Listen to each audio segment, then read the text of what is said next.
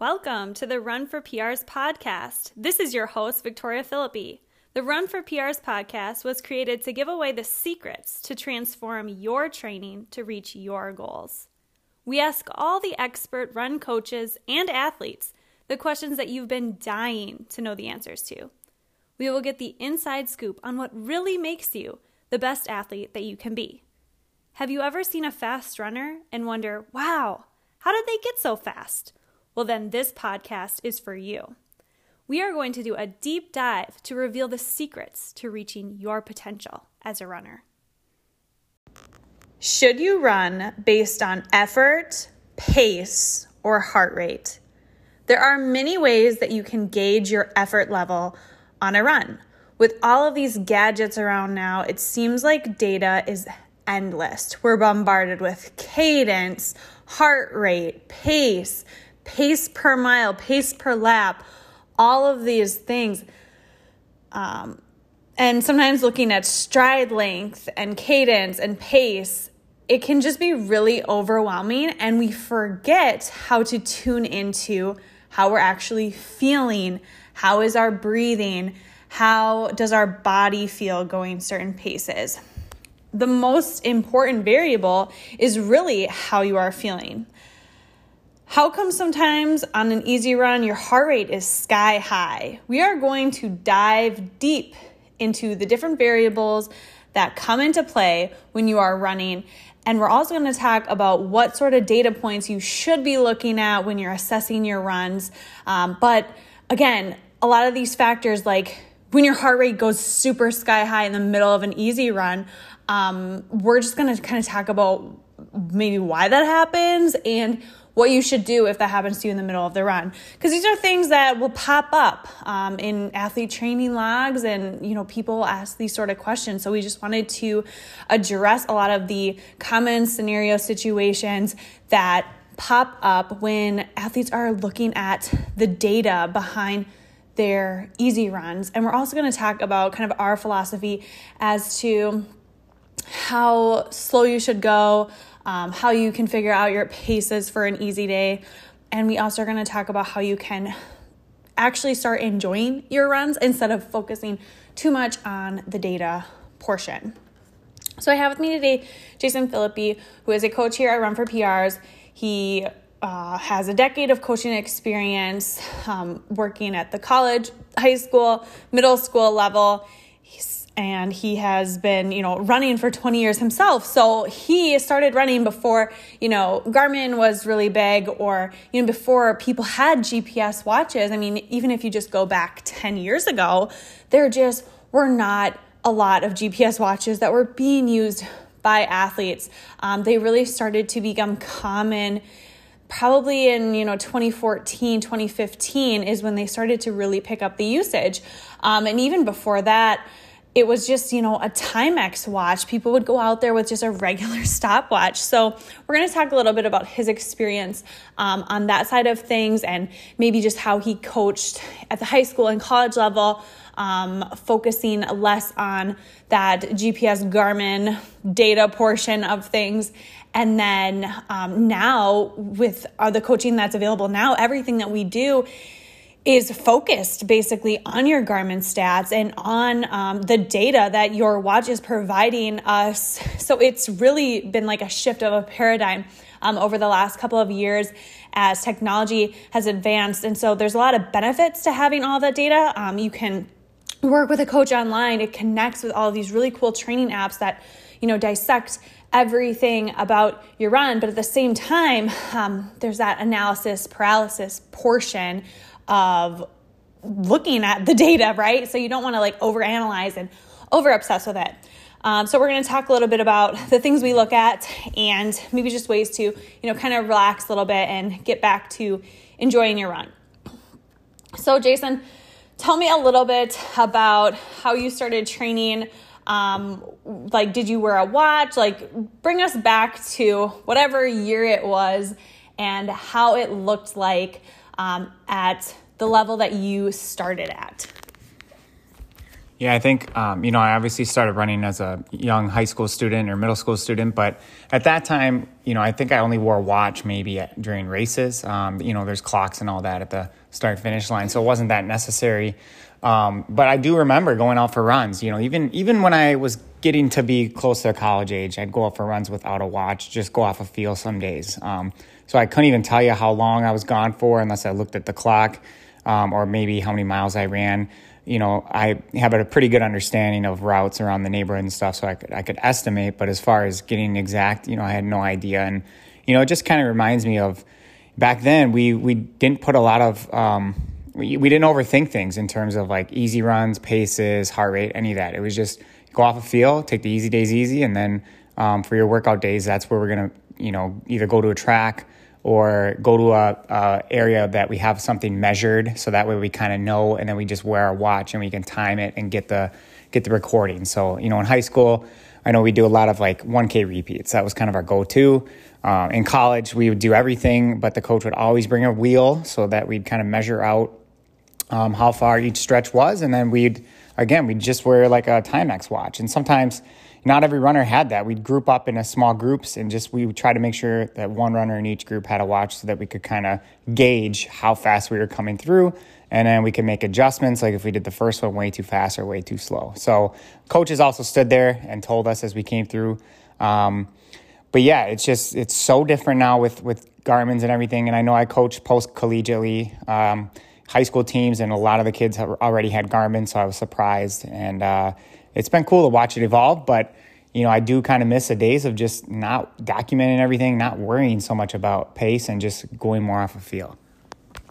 Yeah, I mean, I'd venture to say most people listening probably don't even really remember a time before Garmin's, right? I mean, a lot of people started running after they became so prevalent, and now it's like you can't get away from it, right? So everyone's on Strava, everyone can see everyone's data, but back kind of when you were first starting out, and even 10 years ago, it really wasn't a thing, right? So people didn't have GPS watches, and I think when it really started to become more of a commonplace is a lot of these app companies on the smartphone. So when smartphones came out, you had that ability to have, your cellular data be able to track you on a run. And so there were a lot of these like free apps you could get on your phone, kind of like Runkeeper, Map My Run, all these things.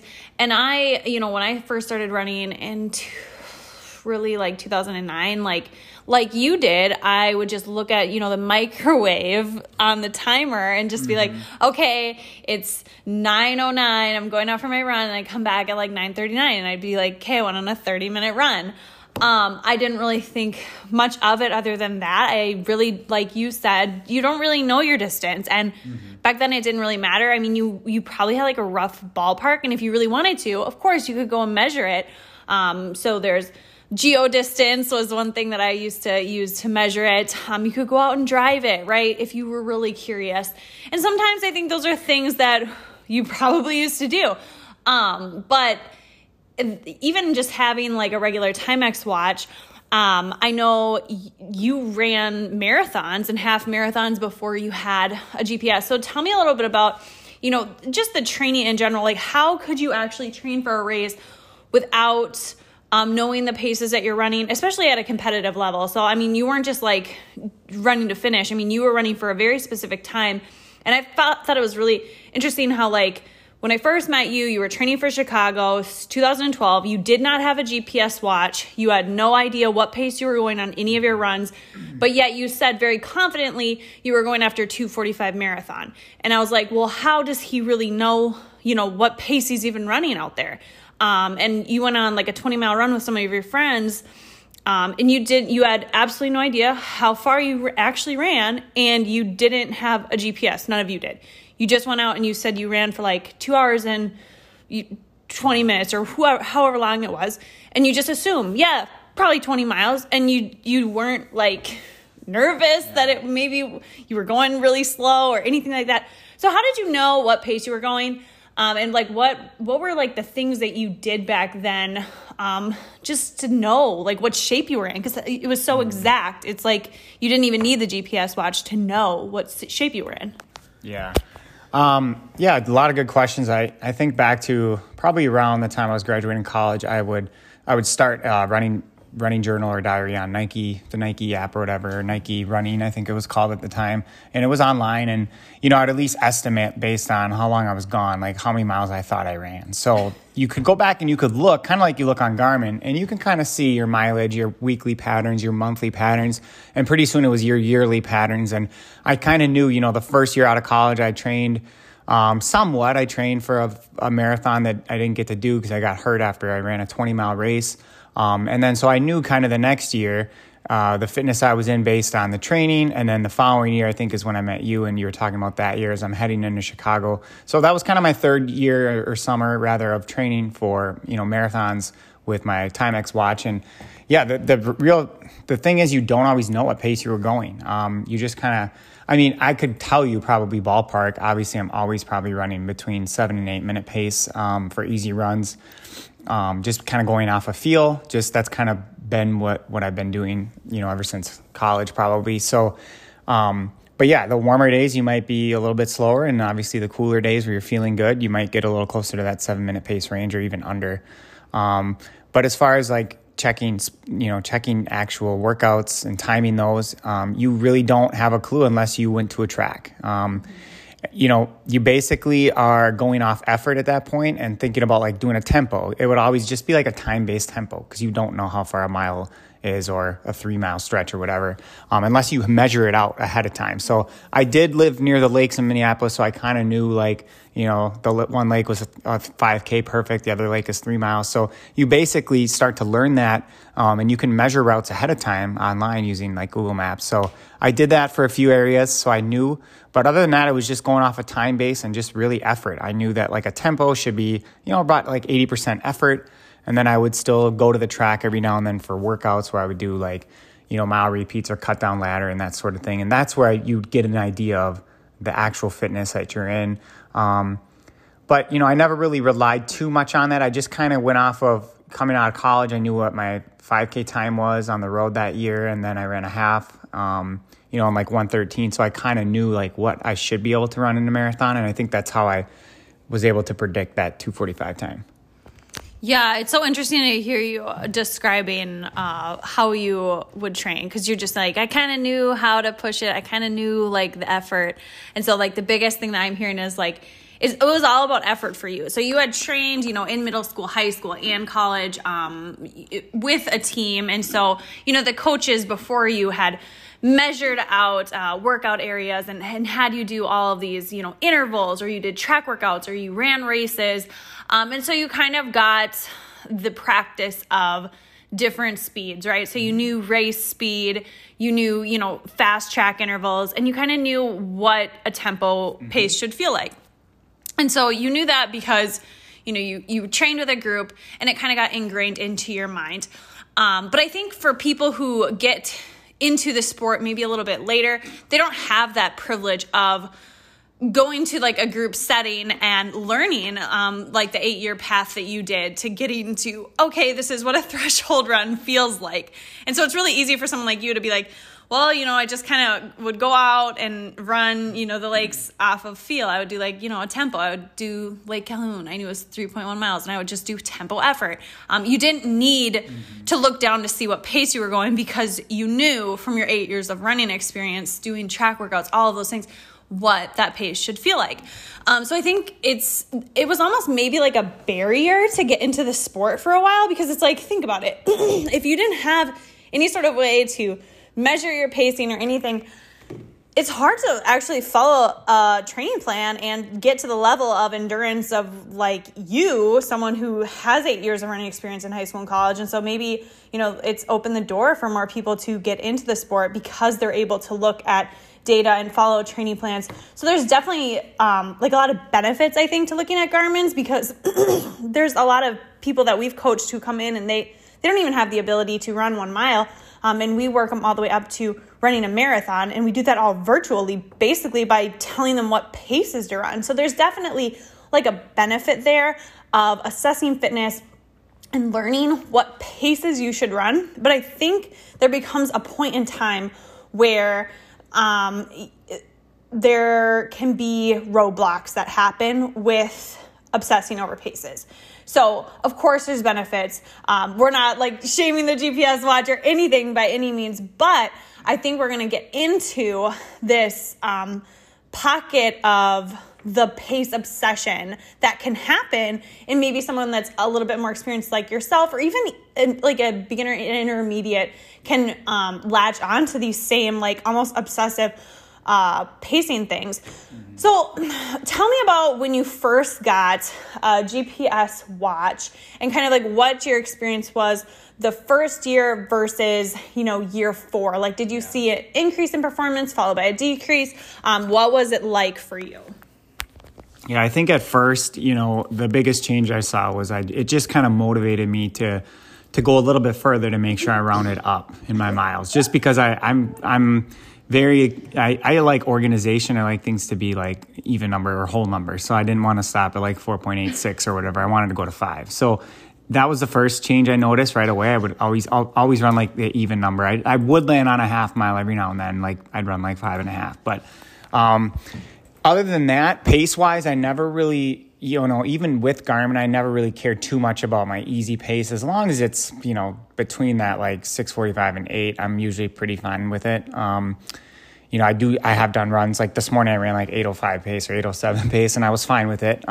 So it's I never really worry too much about like the pace. I'm not glancing down throughout my run. I might look at it when it vibrates at the mile mark or whatever just to see, but once I got into doing some workouts, so that's where I started to notice like you kind of rely a little bit on that and you want to like see a certain number, right? So I'd look down, and if I didn't see that sub 6, I wanted to push it more during like a tempo. So that's kind of where, you could argue that has some good benefits, right? Like it's going to help you maybe challenge yourself, but also it could also force you into training too hard in your workouts. And obviously we know that can be detrimental to your training in the long run and as far as feeling good come race days. So those are kind of the main changes I guess I would say I noticed right off the bat here in the first few years when I got my first GPS watch. Yeah, definitely. I think that's really relatable. I was laughing because so many people, no one just like ends their run. I mean, and if they do, it's almost like funny, like, oh, they just don't care, like 6.23 miles or something, just random, right? Like no one really ends their run on that. It seems like everyone likes those round numbers. And it's so interesting because it's all just because the watch, right? Is the watch beeps and the watch is kind of like telling you, okay, now you can be done once you hit that round number, all of those things. And so it doesn't really seem like a big deal, right? It's kind of funny. It's a little silly. Like what's an extra 0.2, 0.5, 0.7, whatever. But if you really think about it long term, right? Over time, like the little things really do add up. They say that with everything in life, right? Like just doing the little things here and there, like making sure you eat your vegetables or, stretching after your run or foam rolling. They're very small things, but when done consistently over a very long period of time or not done consistently over a long period of time, they can have effects on you. So what I see happen a lot is obviously the rounding up. That could be a huge shift. Like if you started running more or maybe less miles because of that, or you're just not training the same way that you used to. You're making a change, but you're not making a change that's conscious, right? You're making a change that's revolving around almost a little bit of like an OCD, like, oh, I gotta hit this number. And it really has nothing at all to do with your performance or your progress or anything like that. It's just like, well, I don't like to end on like 5.9, and so then you get kind of caught up in the number that your watch is saying, right? Like just those little things, like why does it matter if you stop your watch at 5.9 versus 6? You know what I mean? And then you have to wonder, like, who's in the driver's seat here, right? Like, is it my watch or am I? And then just, I think that mentality of like the watch dictating when your run should be over, that just like almost gives the watch so much power. And so then when you are in a workout, like you were saying, and you're feeling great, you're cruising, and you look down because you want to get some positive feedback from little Garmin, and you're like, I'm for sure going 5:58 pace, and it says you're going like 6:02. You might have been working at the exact zone that you needed to work in. Right. You maybe were going up a slight incline. There could be so many reasons why, your pace that you thought you were running 5 seconds per mile slower than what you were. And it didn't really matter because maybe your body can dial into threshold better than your watch can tell you, right? So there's so many variables that dictate what your threshold is, right? So we're not running these workouts in a vacuum. The heat, the incline, what sort of terrain you're running on. And even the GPS sometimes it lags, right? So you could be in a stretch in the woods where it's not getting a good signal and it's telling you you're going 6:30 pace when you're really actually going like 5:40.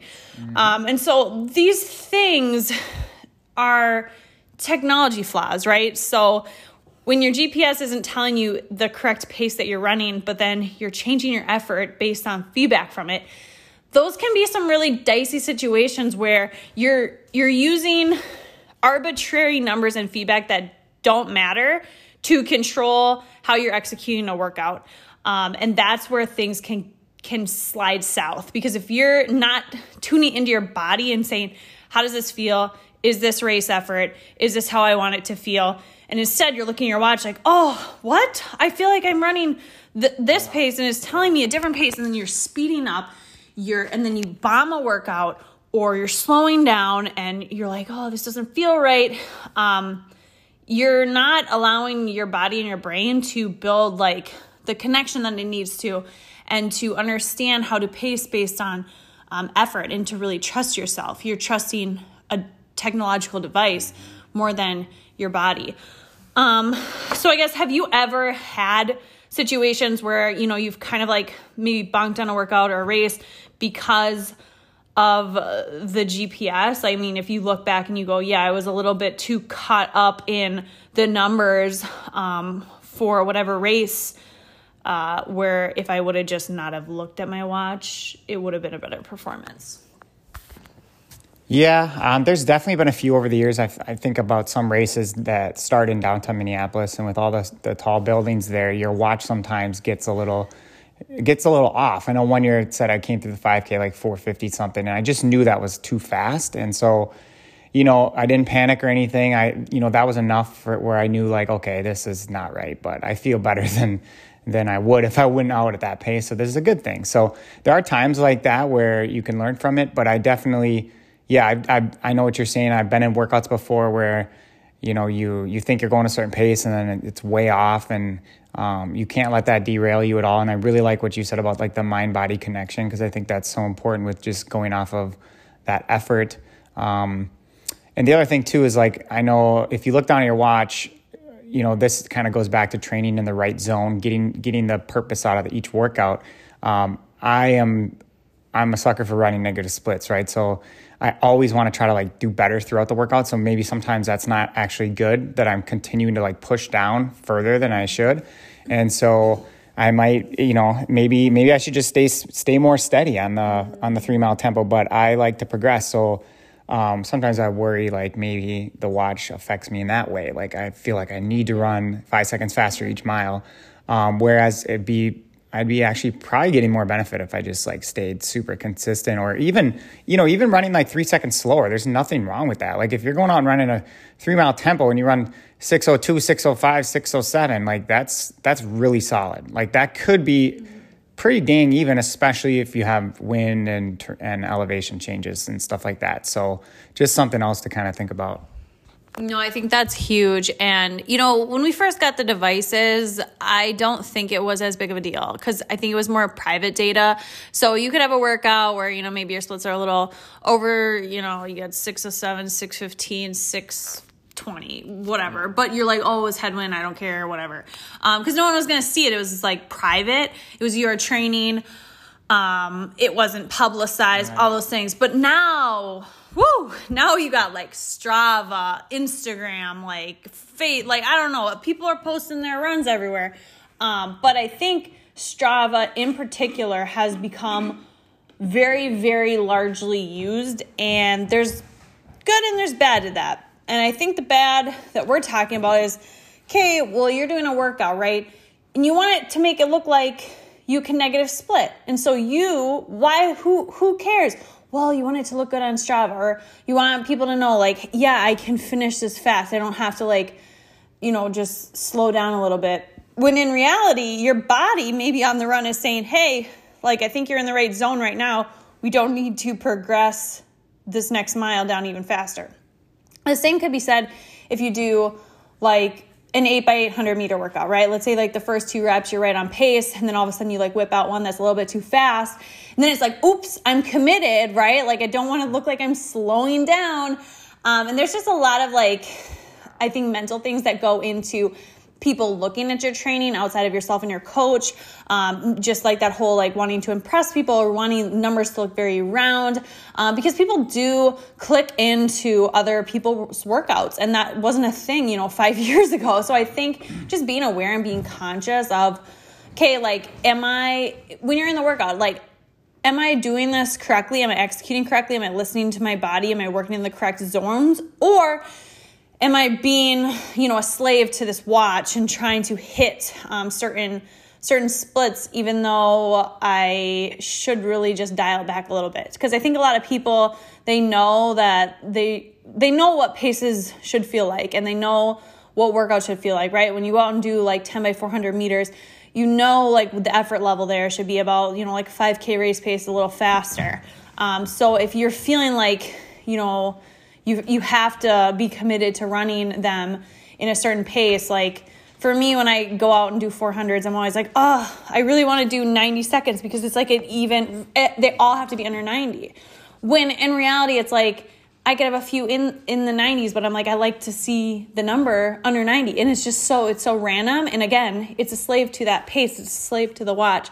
So I think moving away from that mindset and just going more off effort and not maybe looking at the data while you're in the workout. I always like to go off of, okay, let's just mind and body do the workout, and we'll hit the lap button, whatever. But we don't need to be staring at the watch during the workout. We don't need to be, looking down for feedback. And we definitely don't need to be beating ourselves up if you felt really good during a rep and then you look down and you realize you didn't run as fast as you thought you did for a certain rep, because it's more about like how you're feeling. And like you could have a mile repeat that's slower than all the rest of them, but your body knows what it's doing, right? And maybe it needed to go a little bit slower on that third one so that you could, go faster on the fourth one. And I just think learning to kind of trust your body is really important for a lot of reasons. But when you race, for example, how many times during a race do you really look at your watch, or do you find that it's not helpful? Because I personally think when I race, looking at my watch is probably the worst possible thing I could do. Unless it's the first 400 meters when I'm trying not to go out too fast, right? So it's good to have that speed limit. But I think mid race, when I glance down, it's just, I don't know. I don't get a lot of positive feedback from that, because I think when I'm racing, I just need to be on with my mind, focusing on the people who are in front of me, focusing on effort, and not, being so caught up in what pace I'm running. Because if you're running slower than you think you are, you're going to beat yourself up, negative thoughts creep up. And if you're running faster than you think you should, you start to maybe doubt yourself, right? So I never get really a great positive vibe from checking in my pace. It's never something that's oh, yay, this is helping me out so much. Yeah, I think for me, the biggest benefit I'm getting is actually during races with this, because I, like you said, using it to make sure you don't exceed a certain speed early on is very beneficial. Or even if you make the mistake of coming through the first, I'm thinking about the 5K just because I've done so many 5Ks, right? And it's a short enough race where you're going to get, those checkpoints at mile 1, 2, and 3. So your watch is going to go off first mile, and typically that might be the first time I check the watch. Otherwise, I might check it, like you said, in the first 200 to 400 just to make sure I'm not going out too fast. Because some races, with a lot of people up front and they go out so fast, you just want to make sure you don't make the mistake and go out that fast. But typically then I will not check it again from like mile 1 till 2. And I may not even check it at 2 if there's like a clock there on the course. I can just do the math in my head. And then that might be the last time I check it, honestly, at mile 2, depending on the race. If there's a race where I really am gung-ho about trying to get a certain time, I might just look at it as I'm coming up to 2.8 or something, just to see like how many minutes I am from the finish, and I do the math in my head. And that can actually help motivate me to try to make sure I sustain a certain pace so I can achieve that time. So that's where I think the watch helps me, and kind of knowing exactly like where I am on the course at a given moment. Towards the very end of the race. So that way I kind of know like this is where I need to kind of start my, when we talk about starting our kick, this is where I start really picking up the pace and digging into that like uncomfortable zone, because it's going to be worth it if you can achieve your time goal that you want. But again, I've done a lot of races recently where I don't have like a huge time goal, so it's not super imperative that I check the watch throughout to find out my pace. It's more just kind of going off that effort. But I definitely am finding it more useful for races. For workouts, not as much. I think that it's better to maybe listen to, the feedback, especially because you're doing multiple repeats. Yeah, there's so many different ways that we use these watches, right? So it could be a workout day, easy run day, and race day. And some people find them beneficial in certain situations over other situations, right? So I guess the biggest thing here is thinking about what is the Garmin providing you with. And I think what it's providing you with that you didn't get before, or that you can't get with a stopwatch, is your pace, obviously, and then heart rate, if that's something that you look at, and then like the cadence and all these other things as well. And before we kind of dive into like heart rate, cadence, stride length, all those things, I just wanted to quick touch on like the whole effort versus pace thing one more time, just kind of to wrap up this whole subject on which is better. I mean, I think there's a time and a place for both, right? So we want athletes to be able to feel what sort of pace they're running, right? We want them to know the effort scale. So I think for easy runs, it's at like 3 to 5 on a 10 scale. If you're talking more of a threshold run, it's going to feel like a 7 or an 8. Like you're not going to max out on a threshold run. When you're doing those super fast intervals on a track, you may feel more like you're in the 90% range. You're getting closer. And then on race day, you are going to, have the first half of that race be more at 70, 80%, and then you're going to max out. You're going to reach that 100% at the finish line. So it's important to know the effort ranges, and that's something to really be conscious and thinking about. But also, as coaches, our job is to prescribe training paces that are, within a range for that. So any day that you have your training, you have a pace range. It's not like a very specific pace that you have to hit. Usually there's a range there, and it's based on how you're feeling, how the weather is. All of those factors come into play. And so it's really important when you have those pace ranges in front of you to not be super committed to, okay, well, it says 6:45 to 6:30 pace. That means I have to run at least 6:30 pace. What that pace range means is that that's a range, and sometimes you even go outside of those ranges a little bit if it's a great day and the weather is great. Sometimes you go on the other end where you're a little slower when it's hot, humid, when you're just feeling a little bit more fatigued, and that's okay. I don't think, they're not set in stone. It's a little bit more flexible. So it's good to know how workout paces should feel, and it's also good to have those paces. And the way that you get the paces for these workouts and all those things is we use the VDOT calculator. So this is just looking at a recent race performance that you did. You can plug it in, like a 5K time is what we like to use, or a 2-mile time. Say what you recently raced at, and then it'll give you training paces. It'll tell you what your easy pace range is, your threshold pace, what sort of interval pace you should be doing in your marathon pace, which is more of like a steady state aerobic. So just for example's sake, I plugged in Jason's recent 5K time of like a 16:30 here, and it's saying that Jason's easy pace range should be between 6:55 and 7:35. 37. And I know earlier you just said that you ran at an 8-minute pace today. So can you kind of tell me how you dictate your easy pace? Because right here, it's actually saying you should be running 6:50 to like 7:30 pace. Do you typically run your easy runs in that range? And how do you just like dictate on that easy day? Because I think that's the one where it can be the most drastically different from day to day. Yeah, for easy runs, like I said before, I give myself kind of a wider window just because, especially in the summertime, right? It was kind of hot today. I felt some wind, especially on the way back to my house. And then I also ran in a hilly neighborhood. So when I factor those in, my times are naturally going to be a bit slower. Yesterday, for example, we ran, on a flat trail and it was mostly shaded. So I think my average pace was 7:04 and today it was 8:07. So you can see over a minute discrepancy there. And all of that is about kind of where I ran, maybe how I felt as well. And maybe today I was a little tired. Yesterday I kind of ran my last 2 miles a little bit faster because I was feeling good. It was cooler in the morning. So, it's more just, again, off feel. Like today's feel, it was probably just as easy as yesterday. Even though it was a minute slower per mile, or yesterday was just as easy rather as today, even though it was faster. But, and I actually don't even look at heart rate really ever. I probably could go and look at those runs and compare them and see. But yeah, it's more just kind of going off that effort. And like, I think like you said, that, 50% effort, that's about what I would want, 50 to 60. So, typically for heart rate too, when we start talking about the zones there, because I know some people really like to train with heart rate. Your easy pace or whatever, your easy run percentage of heart rate is probably going to be about like 60 to 75% of your heart rate for easy. And then when you're doing like tempo runs, it's probably going to be about 75 to 85% of your max heart rate. And then intervals can be like that 90 to 95. So.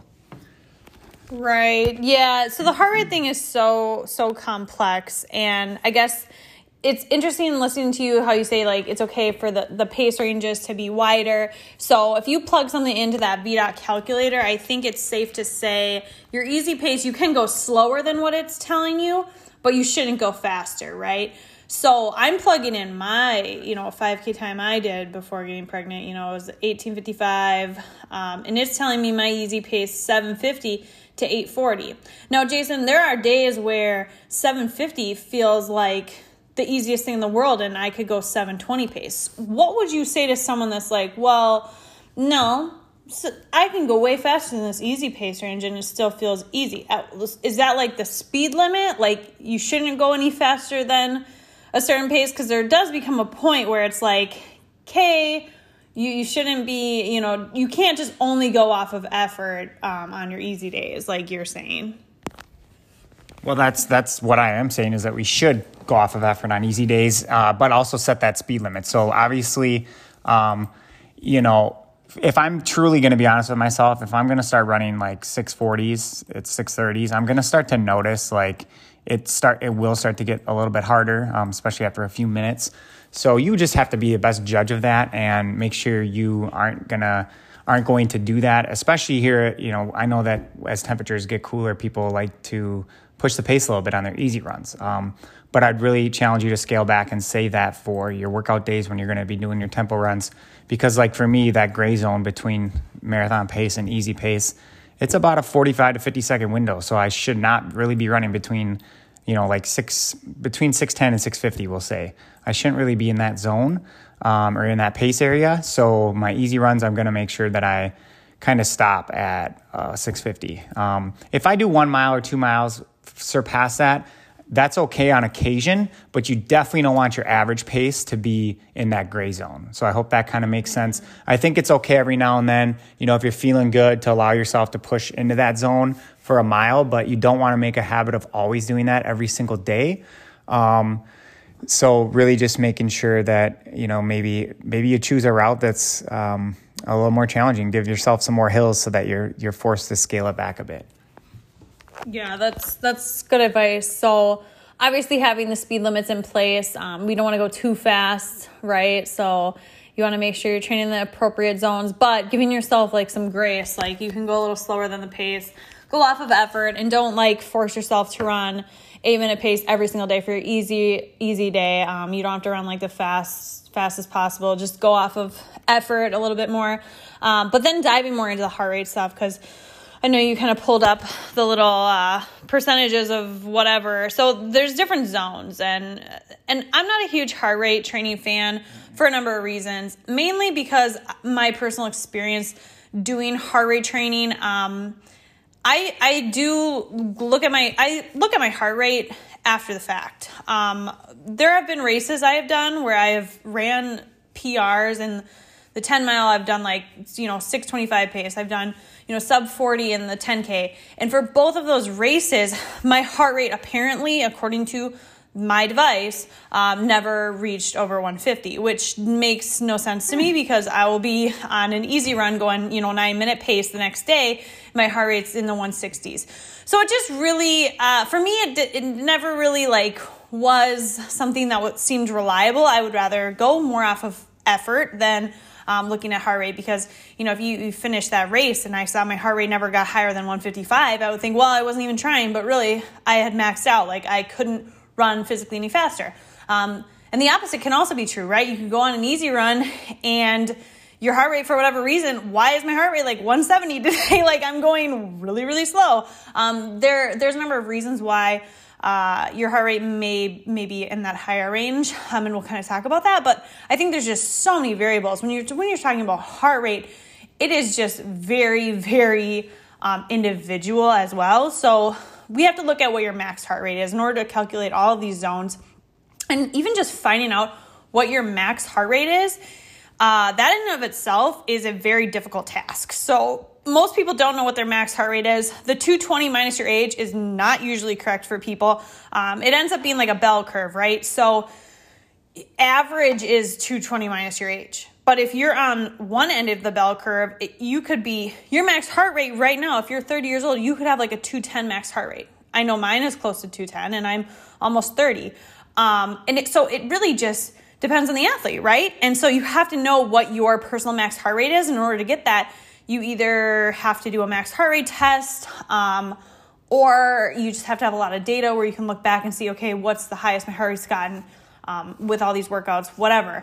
And then usually we'll start from there, right? So you have that max heart rate. Let's say it's 200. A lot of people have higher max heart rates than 220 minus your age, just from the data that I see on people's Garmin. So let's say your max heart rate's 200.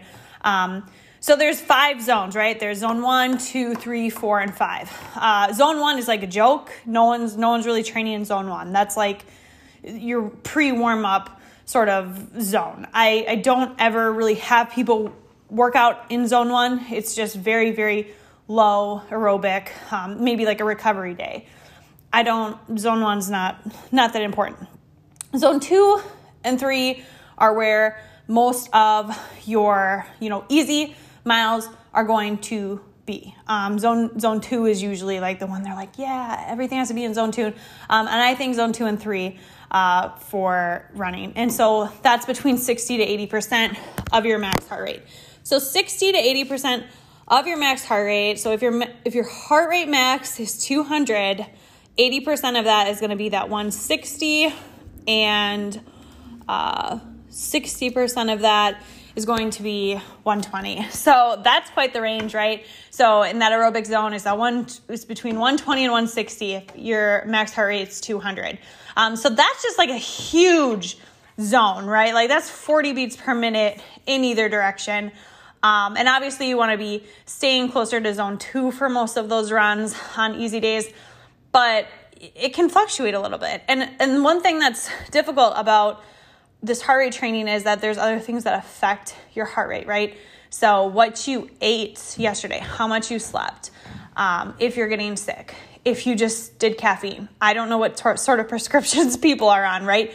These things really affect your heart rate. And for women, it's what time of the month your cycle is will have a huge impact on your resting heart rate and also your heart rate when you're doing activities. And so you'd hate for someone to be only looking at that heart rate data and assessing how they are feeling or how they are progressing based on that, when it can fluctuate so much within a training cycle, just based on simple things like you got 7 hours of sleep instead of 9 last night, or you drank an extra cup of coffee before your run versus no coffee. There's just so many factors involved. And so I'm not a huge fan of the heart rate data. There's also zone 4 and zone 5. And for workouts, I don't even really tell people the heart rate maxes they should be hitting, because honestly, sometimes I don't ever even see athletes have their heart rate hit those 90% zones. And like I was saying, on races I've done before, my heart rate has stayed in the aerobic zones for whatever reason, even though I am obviously working in higher zones. So it can be frustrating for people to look at that data and to not see like the feedback that they're wanting to get. And then I think another thing that really pops up a lot, so we obviously will work on pace, heart rate, and effort. But when we do throw in that heart rate, typically into an athlete's log, we're just going to go based on, that standard zone 2 or 3. And we're just like, keep it around like 150 usually. Athletes will sometimes report on an easy run. I don't know. Have you ever had this where an athlete's like, my heart rate is like 180 on my easy run today? Yeah, they do say that sometimes, and then they'll sometimes say, but it felt so good. So I'm like, yeah, well then that's what we want. Because, the heart rate, especially on the wrist, I just feel like there's so many factors that can make it not accurate. I was just scrolling through my recent Garmin Connect here. I did a 10K tempo the other day at 5:54 pace, and it says my average heart rate was 147, which is slower or lower than my run from today at 8:07 pace.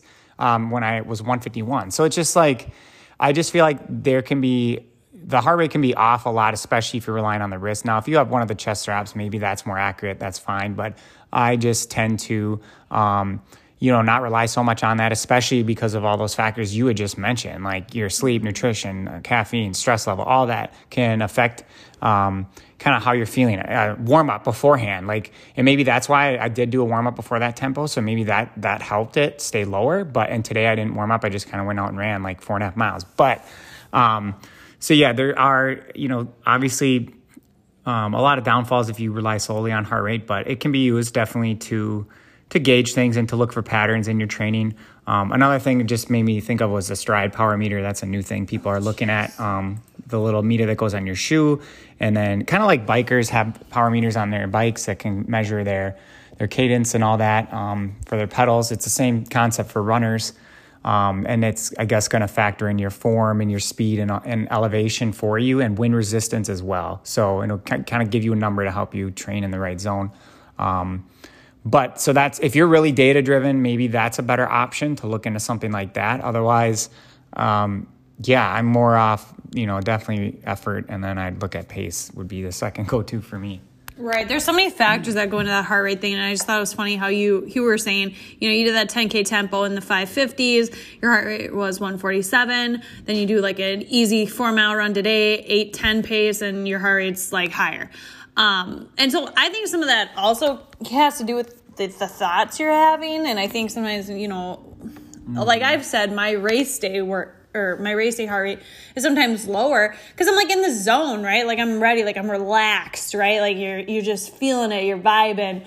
And maybe that's how you were on that 10K. You're just super relaxed. Whereas, on some of these easy runs, man, let me tell you, they are sometimes hard, and your thoughts sometimes can go in every direction, and you're like, gosh, I could be doing so many other things rather than running this right now. And why does it feel so hard to run so slow? And sometimes I think when you get in that mindset, I think it actually elevates your heart rate even higher. And then even looking down and seeing how slow you're going and how high your heart rate is in comparison, that in and of itself stresses you out, and having a stress response elevates your heart rate even more. And so I think it's almost comical because it's just like you're spinning your own wheels at some point. And like you were saying, I don't always rely or trust that data. Like, sure, it could be accurate, but with the wrist stuff, it's very new technology. just came out a couple of years ago. And when I first got the first Garmin that has a wrist monitor, back in like 2016, it would interfere with power lines. And so anytime I would go under certain power lines in my routes, my heart rate, it would tell me I was 212.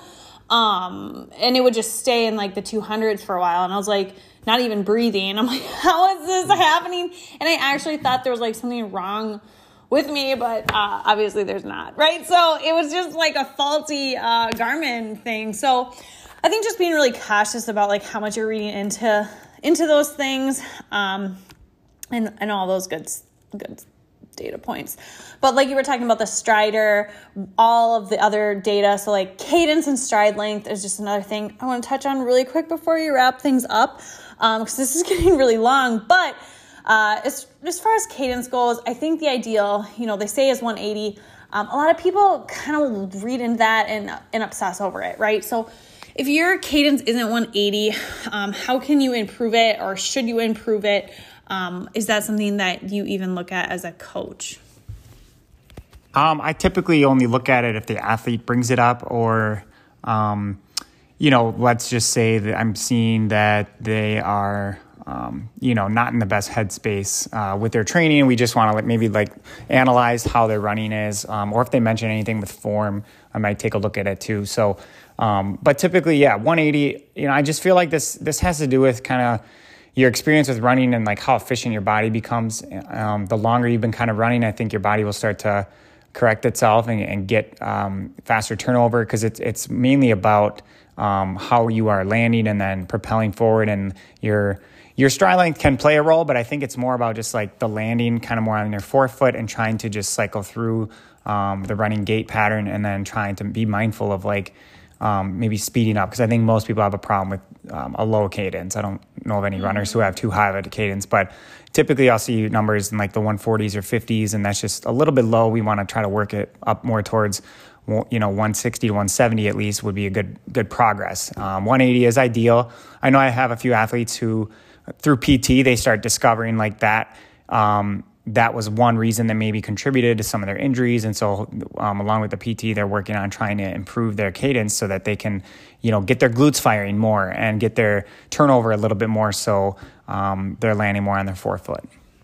Yeah, that's really good advice. And I think one of the questions that I get a lot on the Instagram that people kind of DM about, it's more about, okay, well, I can't run my easy pace because then my cadence is really bad, is what they'll say. So obviously when you're going slower, if your stride length is staying the same, your cadence is going to drop. So I think the biggest thing there is what I've learned that has helped me increase my cadence on the easy days is the shorter steps. So you're going to have to change your stride a little bit when you're running easy to keep that cadence in the 180. And so it's going to be like short, choppier steps. We want to shorten that stride length and just make sure we're still like hitting the ground. The frequency is still high. So it's going to be like shorter steps. It might feel a little bit different to do. There are some drills that you can incorporate to improve on that. But definitely do not use your cadence as an excuse to, got to run faster on my easy days because my cadence isn't good unless I'm running, 6-minute pace. Definitely not the case. You just need to shorten up your stride because then, if your cadence is always 180, it's basically your stride length that's changing, right? So with the paces. So if you're running 9-minute pace, you can still have a 180 cadence. That's just going to be a shorter stride. If you're running 6-minute pace, you can still have that 180 cadence, going to have a longer stride. So it's just learning how to open up that stride on the fast days and then shortening it up on the slower days. And that's definitely not an excuse to, go super fast or speed up on your easy days.